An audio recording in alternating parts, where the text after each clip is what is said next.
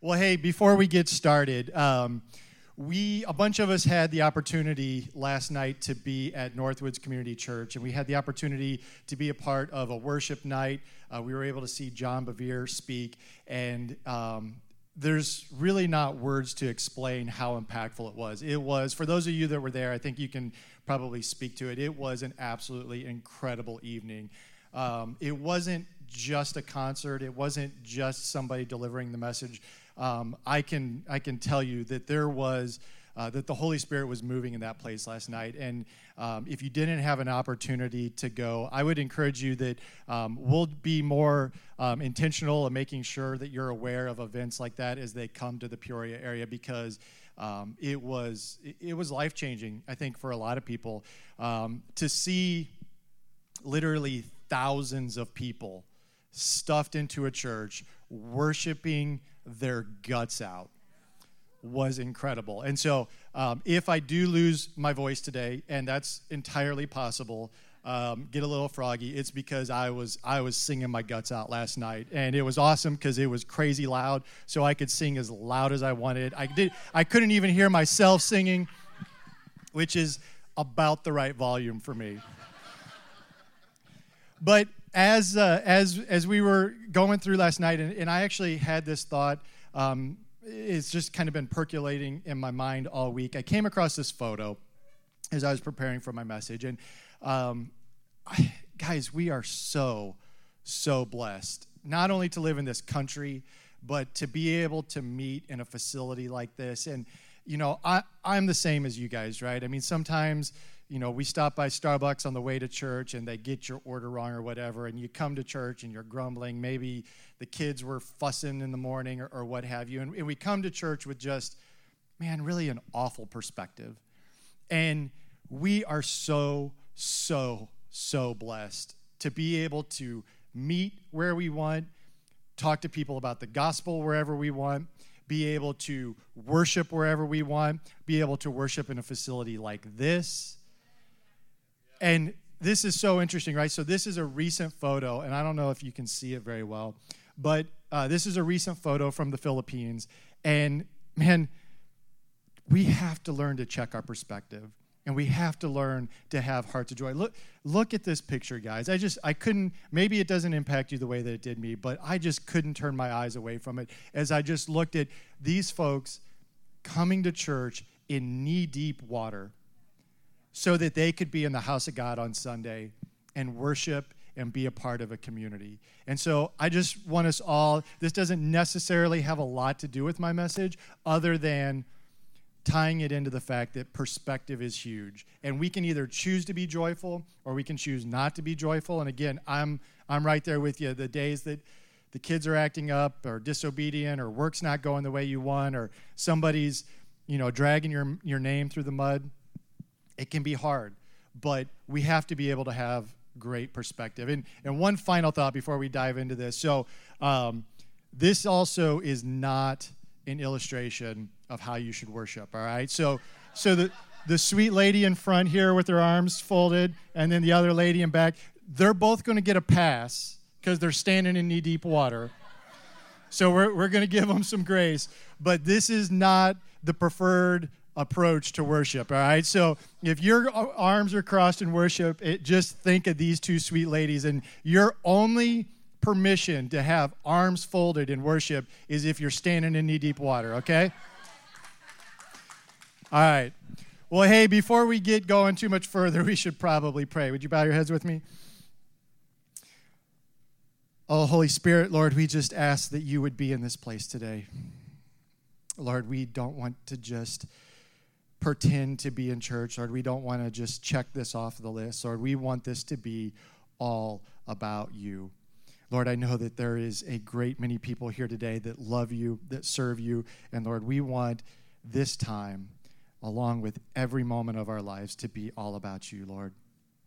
Lord, we just pray that you would give us good perspective. Lord, that you would fill our hearts with joy. Lord, that where you lead, we would follow. And wherever that is, Lord, that we would have just hearts of joy. Lord, that we would be known by our love and our joyfulness. And Lord, we thank you that we have the opportunity to serve you. Lord, we thank you for what you've done on the cross, Lord, as we just sang your reckless love, not that recklessness is a characteristic of you, but that you gave it all to pursue us, Lord, to the ends of the earth. Until we come back, Lord, you have pursued us. And so, Lord, we love you. Lord, we thank you for these things. In your name we pray. Amen. All right. So that's like 5 minutes. Now we're going to get started. All right, so as Chris said, we're in a series on the life of Paul, Straight Street. And we're going to pick up in chapter 21, Acts chapter 21. So if you have your Bibles with you, go ahead and turn to Acts chapter 21. And we're going to step through the remaining chapters of Acts, okay? So I'm going to take you through. We're going to weave in some stories. And then when we're done, we will have concluded the series. Heather saves the best for last. No. So anyways, we're picking up in chapter 21. And in chapter 21, we pick up with Paul. Now, I'm not going to try to recount everything that we've shared in the past few weeks. There's just been too much. If I did, we wouldn't have time for a message today. But if you've missed like the past 6 months, you can go back and catch the podcast. I would encourage you to do so. But we pick up with Paul, and Paul wants to head back to Jerusalem, okay? And he's been in his missionary journeys, and he wants to head back to Jerusalem. But here's the thing. Jerusalem is going to be a very dangerous place for Paul. Paul, as we're first introduced to him, is actually persecuting Christians, right? I mean, I think a lot of us know this. He's out persecuting Christians. He's jailing them. He's having them stoned and detained. He's essentially has it on authority from the leadership of the Jewish community to go out and disband these churches that are popping up all across the region. And so we first are introduced to Paul as he's going out in persecuting Christians. And then we walk through with him his transformation. And then we've gone through a few weeks of his journeys. And so now he's about ready to head back to Jerusalem. And it's going to be very, very dangerous because all of the Jews that are in Jerusalem know Paul when he left, right? He was supposed to go and be persecuting these Christians and dealing with them. But yet now he's coming back and he's a totally different guy. And so it's going to be dangerous for him to be in Jerusalem. And so why does he want to be in Jerusalem? Well, in Acts 20 it says, Paul had decided to sail on past Ephesus, for he didn't want to spend any more time in the province of Asia.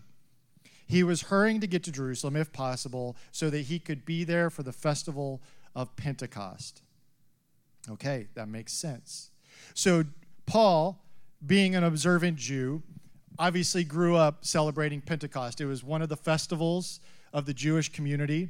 So in part, he wants to get back to Jerusalem because he's observant, but also in part because Pentecost is the time in the new church. The church is only a few years old, maybe only a decade or so. And so in a lot of ways, Pentecost is seen by Paul as the birthday of the church. And so he wants to be back in Jerusalem. Also, if you're interested, we don't have time to go into it today, just Google search Jerusalem priority. And there's all sorts of information about why Paul wanted to be back in Jerusalem. But another reason why is Paul was opportunistic. Paul knew that because of this festival, there was going to be just a flood of people coming into Jerusalem. So it's going to be an opportunity for him to share the gospel with them. So Paul gets on a ship, and he's going to head back to Jerusalem. And he sets sail, and before he gets back to Jerusalem, they pull into a harbor in Caesarea, and somebody's probably got to go to the bathroom or something, so they get off and go into town. And Paul syncs up with Philip. Now, if you're not familiar with your Bible history, the apostles are starting out. They've got all this work to do. They're sharing the gospel, and they realize really quickly that they don't have enough hands on deck. So they need some people to come alongside them and help them with their sharing of the gospel. And so they appoint 7 men to help share that responsibility. And one of those guys is Philip. And so Paul goes in to Caesarea, and he syncs up with Philip.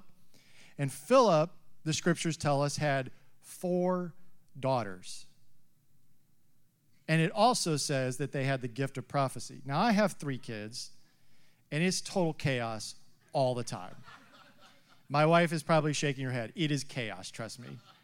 Somebody is always complaining, always crying. My kids are awesome, and I only have 1 daughter. Philip has 4 daughters, y'all. I think that we should have a moment of silence for Philip. I can only imagine a day in the life of Philip, right? So Philip, he's been out all day long, serving people, doing the ministry gig. He gets home. Just all he wants to do is just relax, right? Who's been there, right? You're just like, I just got to sit down. I just got to relax. Nobody talk to me for a minute. And what happens, right? Oldest daughter, she comes in. Father, man, you've been gone all day. The trash needs to go out. You need to take it to the burn pit.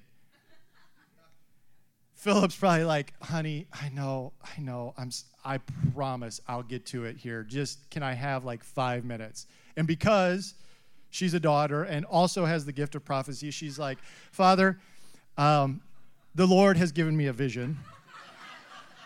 And that vision is you getting up right now to take the trash out.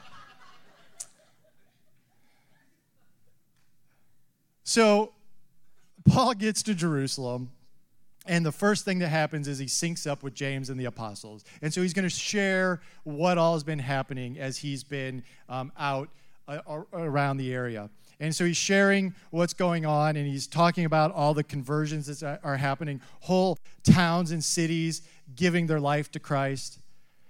And the apostles are listening to this, and they're probably just soaking it up, right? The good news is coming back, not just that's happening in Jerusalem, but all around the region. And after Paul gets done sharing all this, it says that they praised God.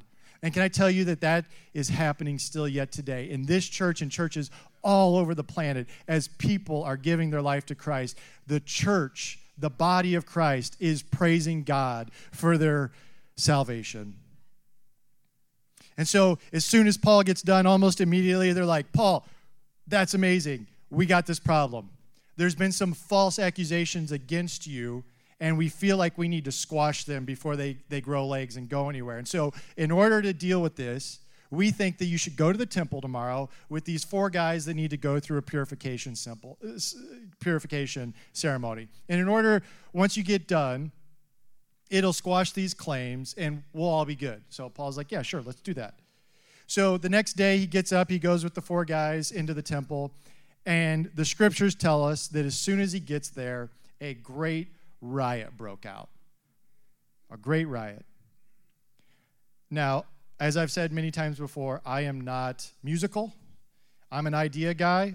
So, Phil, I think our worship band should be called A Great Riot. I think that would be the perfect worship band name, just A Great Riot. But in all seriousness, Paul gets to the temple, and immediately some Jews from Asia start lobbying these false accusations against him. And it says, the whole city was rocketed by these accusations, and the great riot followed. Paul was grabbed and dragged out of the temple, and immediately the gates were closed behind him. Word reached the commander of the Roman regiment that all Jerusalem was in an uproar. See, as is the case with almost all the text in the Bible, there are many layers to what's happening here. And what is laid out at face value in the text really doesn't give it justice to what is happening. So although the Jews had little holiness themselves, is what the scriptures say, they had great reverence for the temple. And so it says that they grabbed Paul and they drug him out. Now, the reason that they drug him out wasn't because it was crowded and they're like, hey, we need to go have a conversation with Paul. Let's drag him out of the temple so that we can have a conversation.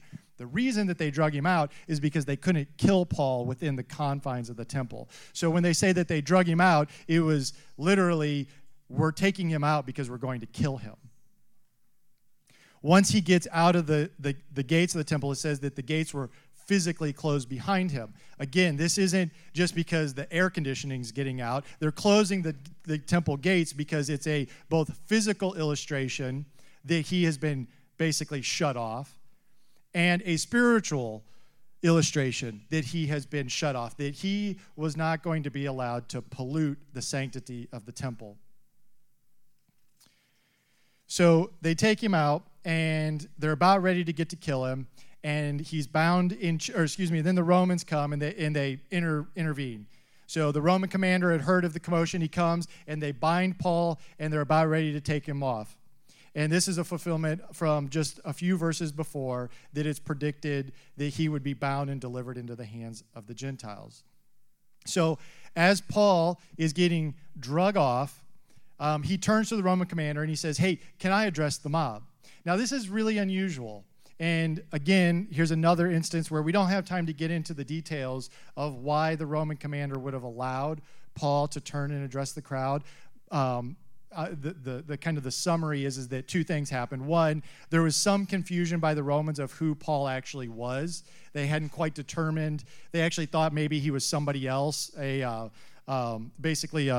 someone that was causing trouble within the Roman community. So they thought that maybe that was him. But then the other thing was that he likely asked for permission to address the Jews in Greek, and that would have caught the Roman commander off guard. And so they give him this permission, and he turns and he addresses the crowd. And when he does, he basically goes through his genealogy, his background, his upbringing, and it's meant to convey a level of authority to the Jews that are listening. Like, hey, I was brought up in this community. I've been instructed in this community. I understand our laws and our religion. And so he conveys this authority to the Jews. But during this whole process, what really kind of struck me in my research, and something that I've thought before, is the similarities between Jesus' arrest and Paul's arrest. Now, this isn't my own idea. I was actually encouraged that there's been a lot of research done in biblical text about the similarities between Jesus' arrest and Paul's arrest. It's not a coincidence that there are these similarities. You know, both men, so Jesus, for example, Jesus is in Jerusalem, and he's arrested in the garden while he's praying, right? Paul is arrested in the temple as he's praying. Both men are bound and took to the Jewish authority, the high council. And both men, neither Jesus nor Paul, can they find a way to deal with the men. The scriptures talk about how there was fighting between the Sadducees and the Pharisees, and they can't really figure out what to do with them. And so what happens in both situations? Both men get punted to the Romans. Hopefully the Romans can deal with them. And it's this back and forth happens, and confusion. And the Romans are like, hey, they're not our problem. And the Jews are like, hey, we want you to kill them. And it just goes back and forth and back and forth. The thing is, though, in both situations, both men were falsely accused. They had their character dragged through the mud. They had people saying all manner of falsehoods against them. And I don't know about you. I've had that done to me, and it's hurtful. It's painful. You don't understand it. In Paul's case and in Jesus' case, all they were simply trying to do, Jesus is trying to point people back to God. Paul is trying to point people back to God. He's trying to encourage them, hey, this is the direction. This is the way you should go. Trying to love them and point them the right direction. In both cases, their names are slandered. In both cases, their character has been assassinated. I don't know about you, but man, that can be really, really painful. When you give up your wants and your desires to fulfill the needs of somebody else, to serve somebody else, to point them in the right direction, to take their phone calls, to take their emails, to take their texts, to listen to the troubles that they're going through, and then to have that type of person assassinate your character later down the line, it's a painful thing. And both Jesus and Paul experienced that. So moving quickly, Paul, again, he's paraded back and forth, right, as we step through everything that happened. And what happens eventually is that the Jews can't figure out a suitable way to deal with him. The Romans won't deal with him. They can find no guilt in him. The Jews can't come to a consensus on how they should deal with him. So just as they did with Jesus, the solution is, we'll kill him.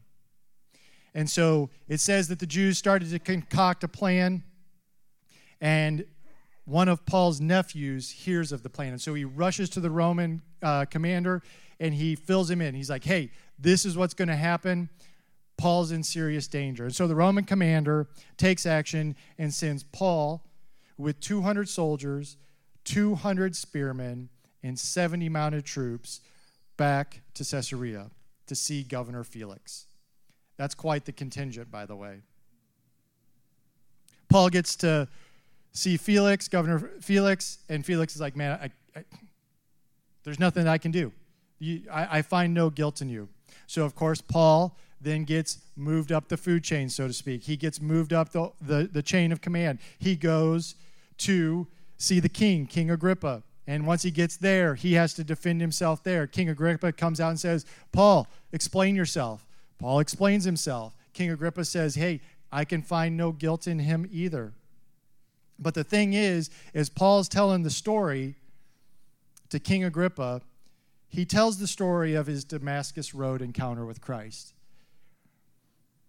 Paul, this is the third time that he's recounted this story in Acts. Paul likes that story. Paul should like that story. That story is not only a pivotal moment in his life, it is arguably one of the most pivotal moments in all of human history. Paul's command was to go out and to share the gospel with the Gentiles. And as far as I can tell, everybody in this room is a Gentile. There is a really good chance that we wouldn't be here if it wasn't for Christ appointing Paul and Paul's obedience to go out and share the gospel. Paul likes this story, but like all good stories, you kind of get tired of telling them sometimes. Anybody here have a really good story and you just get tired of telling it? Again, putting myself in Paul's shoes, this is something I like to do. Does anybody else do this? Put yourself kind of in the Bible times, like, what were they doing? What were they thinking? Why did they say that? Why did they do that? By the way, this is totally made up. This is likely never happened, but this is the way I like to picture it. Paul's been out sharing the gospel, right? He's been working hard. He's been traveling from town to town to town. He's dusty, he's dirty. He's maybe on his way into his last town for the week. He goes into a tavern. All he wants is a tuna fish sandwich and a glass of wine. That's actually really gross. A glass of wine and something else. The dude's hungry and he wants something to drink. He sits down at the table. Maybe Barnabas is with him. Maybe John Mark. Kicks off his sandals, pulls his robe up a little bit, puts his feet up. He just wants to relax. Sure enough, though, by this point, he's getting to be quite a famous person in the area. And people in the tavern start to look at him. They're like, hey, is that guy Paul? Let's go talk to him. So one person comes over, then a couple other guys come over. And before you know it, the whole table is full with these people that are wanting to talk to Paul. And they're like, hey, are you Paul? Yeah. Hey, is that story true about the thing you met God on the road? I mean, can you tell that story?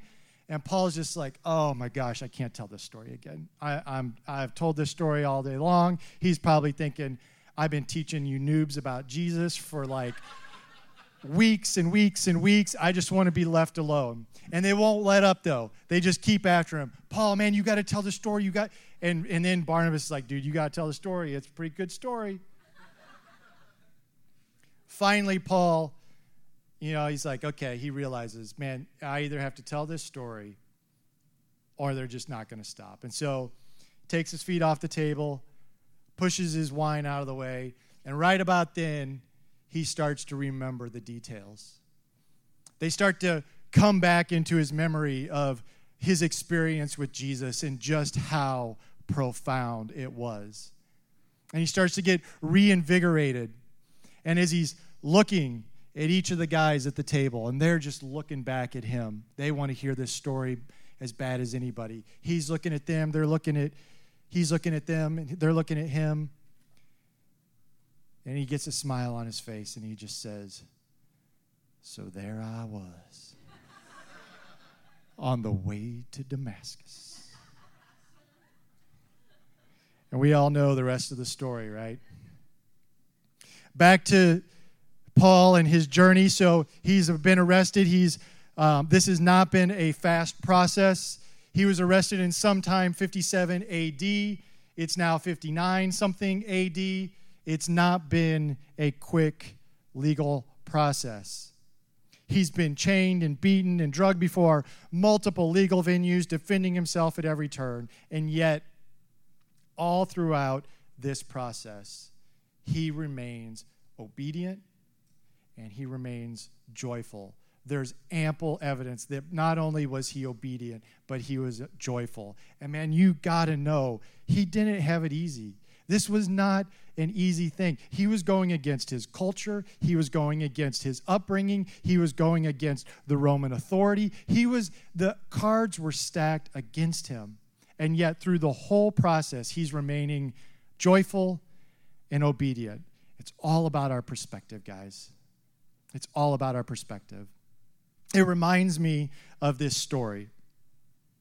Now, it's kind of a story and it's kind of a joke.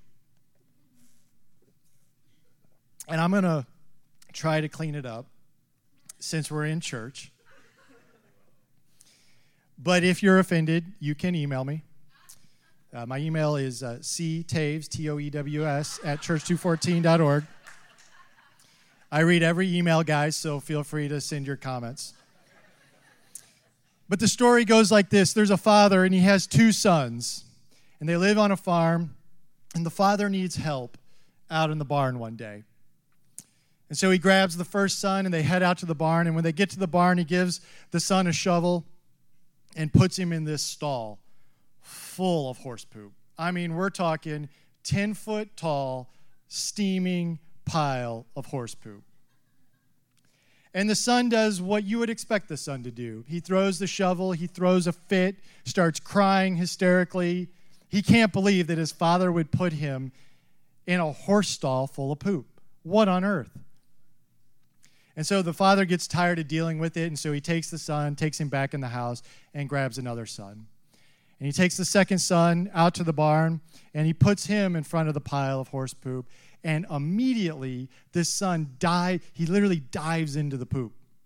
And he starts digging feverishly, throwing poop everywhere. And the father is like, son, what on earth are you doing?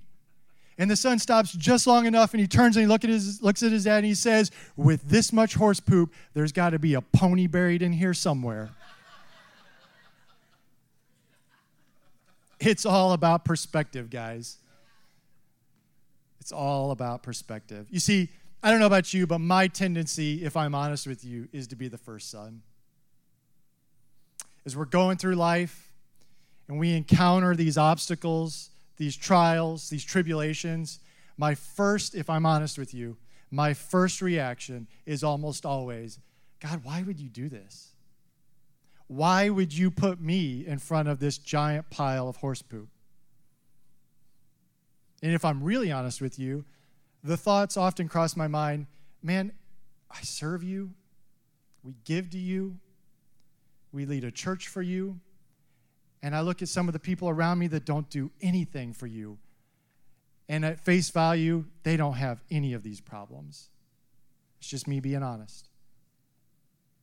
But the reality is that it's all about our perspective. Everybody has trials and tribulations. Everyone, at some point, has a big pile of horse poo that they're going to have to figure out how to deal with. And you can either deal with it joyfully, or you can deal with it like the first son. Paul dealt with it joyfully. Paul had trial after trial after trial. And he gets to King Agrippa, and he begins to make his appeal. And when King Agrippa, again, can find no fault in him, Paul appeals to Caesar. And Paul can appeal to Caesar because Paul is a Roman. He has Roman citizenship, and so it's within his capability to appeal, to present his case in front of Caesar. And so, in order to see Caesar, he has to get put on a ship and sail to Rome. Now, we're going to enter kind of the last season of Paul's life. And he's going to sail to Rome. Once he gets to Rome, he's going to essentially be imprisoned for a couple more years, but miraculously, he's going to have the ability to share the gospel while he's in prison. Eventually, he's going to be let go. He's going to go on to have a bit more ministry, and then he's going to be arrested again, at which point he will ultimately lose his life. And so, as he's on his way to Rome to meet with Caesar,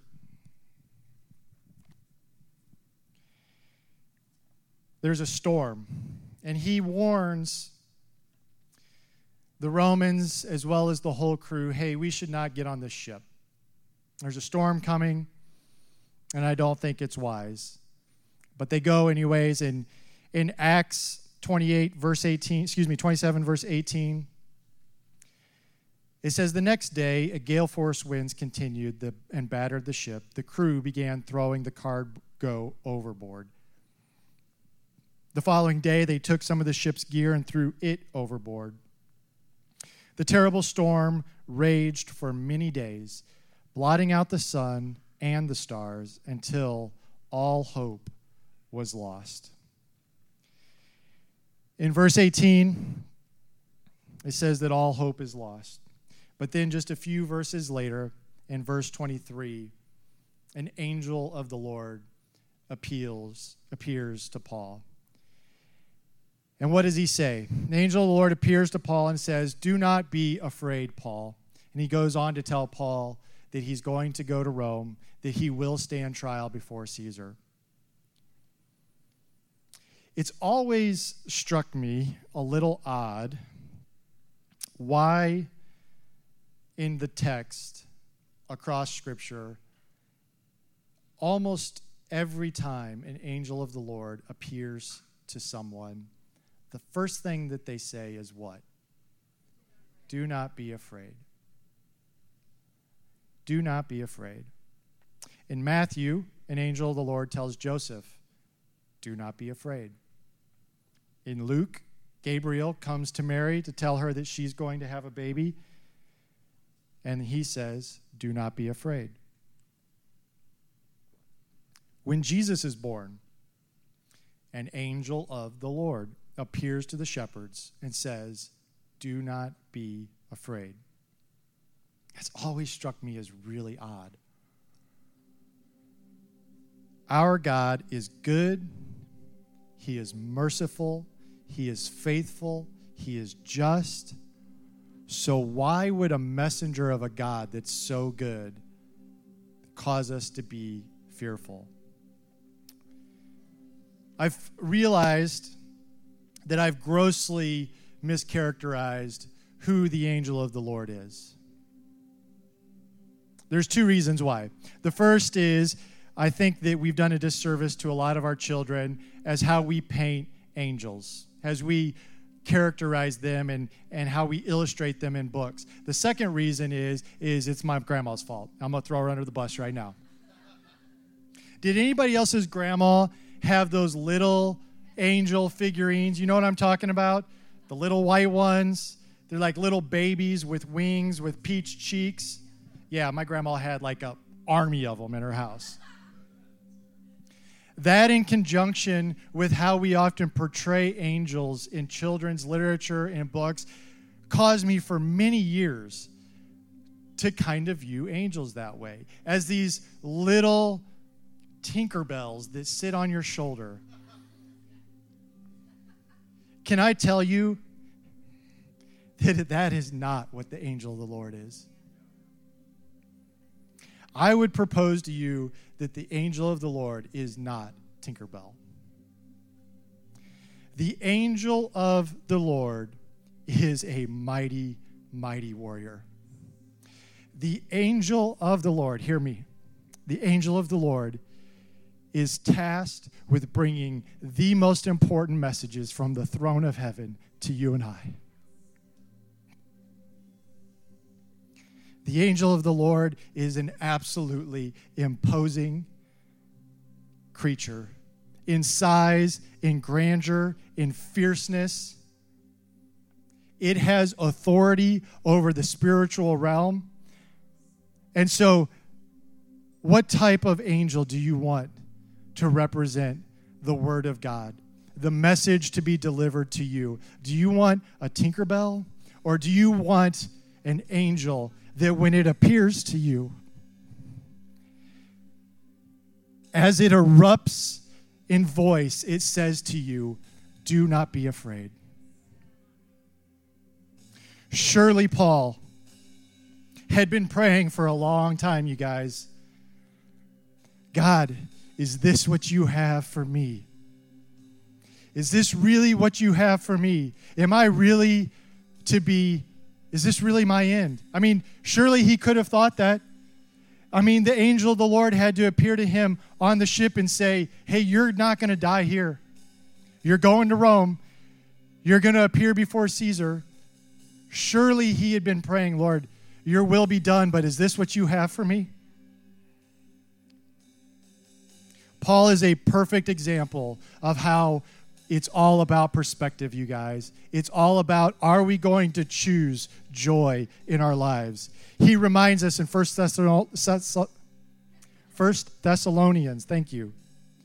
Rejoice always, pray continually, and give thanks in all circumstances. For this is God's will for you in Christ Jesus. Man, no matter what your situation, Paul's giving us instruction right here what we're to do. And maybe you've been praying for restoration in your marriage for years or decades. Maybe you've been praying that God would give you a son or a daughter. Maybe you've been praying health over a loved one. We're never to stop praying. And I'm going to leave you with this.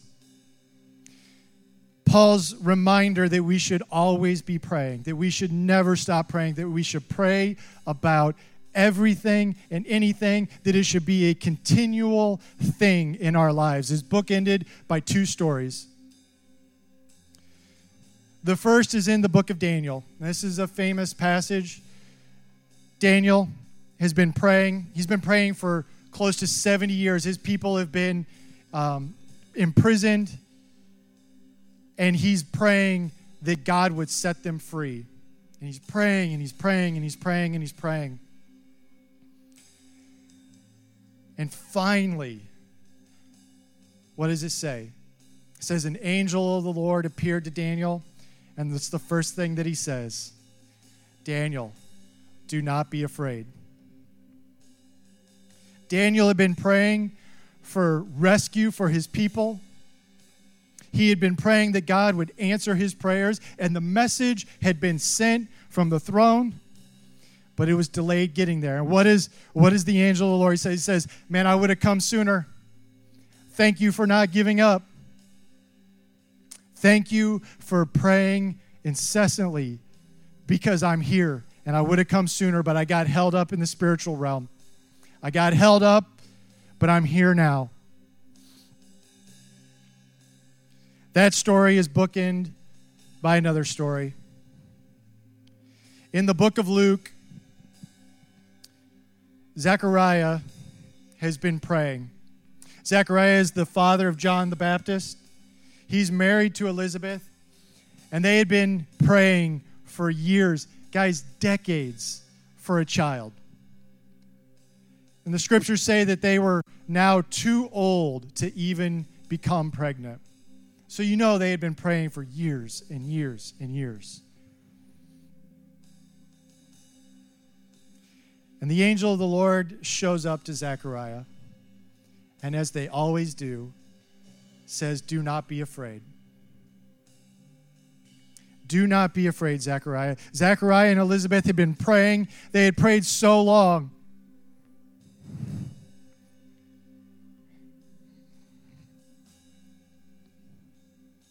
I heard this a few weeks ago, and it's wrecked me. Because I know there's people here today that are praying prayers just like this. They've been praying for so long that they've given up.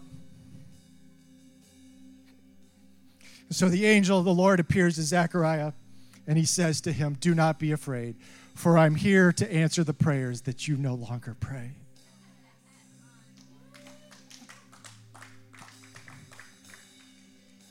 You guys, our God is so good, and he is so faithful, that even when we give up on our prayers, he still sends the angel of the Lord to answer them. So we're going to do something a little bit different this morning as we close. I want everybody to stand up for me. And if you feel comfortable, I want everybody to come to the front of the stage. You know what? Scratch that. Whether you feel comfortable or not, I want everybody to come forward. I want to fill this place right here, right up front, in front of the stage. Make room. Everybody come on up. And this is what we're going to do. In a moment, I'm going to pray. We're going to pray over each and every one here. But this is what I want you to do. We're a family here, right? And I want everybody here to put their hand on the shoulder of somebody around them. I want every eye closed and head bowed. And what I want in the next few moments is I want you to ask the Holy Spirit, "Lord, what would you have me pray over this person? Lord, what would you have me pray over this person? What can I ask of the Holy Spirit to do in this person's life?" Everybody here needs a prayer answered. Some of us have been praying for years, you guys, for answered prayer. And so we're going to unlock that today. We're going to ask that the Holy Spirit come and be in this place and unlock the prayers that need unlocked. Father God, we thank you for this day. Lord, we ask that you would send your Holy Spirit to be in this place right now, Lord. Lord, we're just going to wait a moment. May the Holy Spirit fill this place, Lord. May every person here, Lord, whatever they're asking for, whatever they're praying for, Lord, whatever message from the throne of heaven they are waiting to have answered, Lord, that we would not be a people that would give up on our prayers. Lord, that we would lift high the name of Jesus. Lord, his power, his ability to answer prayers is like none other. Lord, we just ask that you would bless these people. Lord, that you would, Lord, whether it's marriages or finances or health or a relationship that's broken, Lord, we just ask for your blood over each and every person here.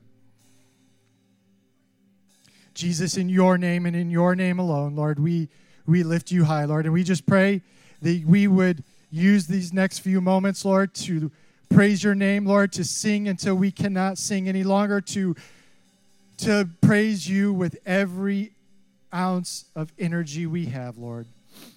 Jesus, we love you, Lord. We thank you for what you've done, Lord. We thank you for your reckless abandon for our lives, Lord, and we pray these things in your name. Amen.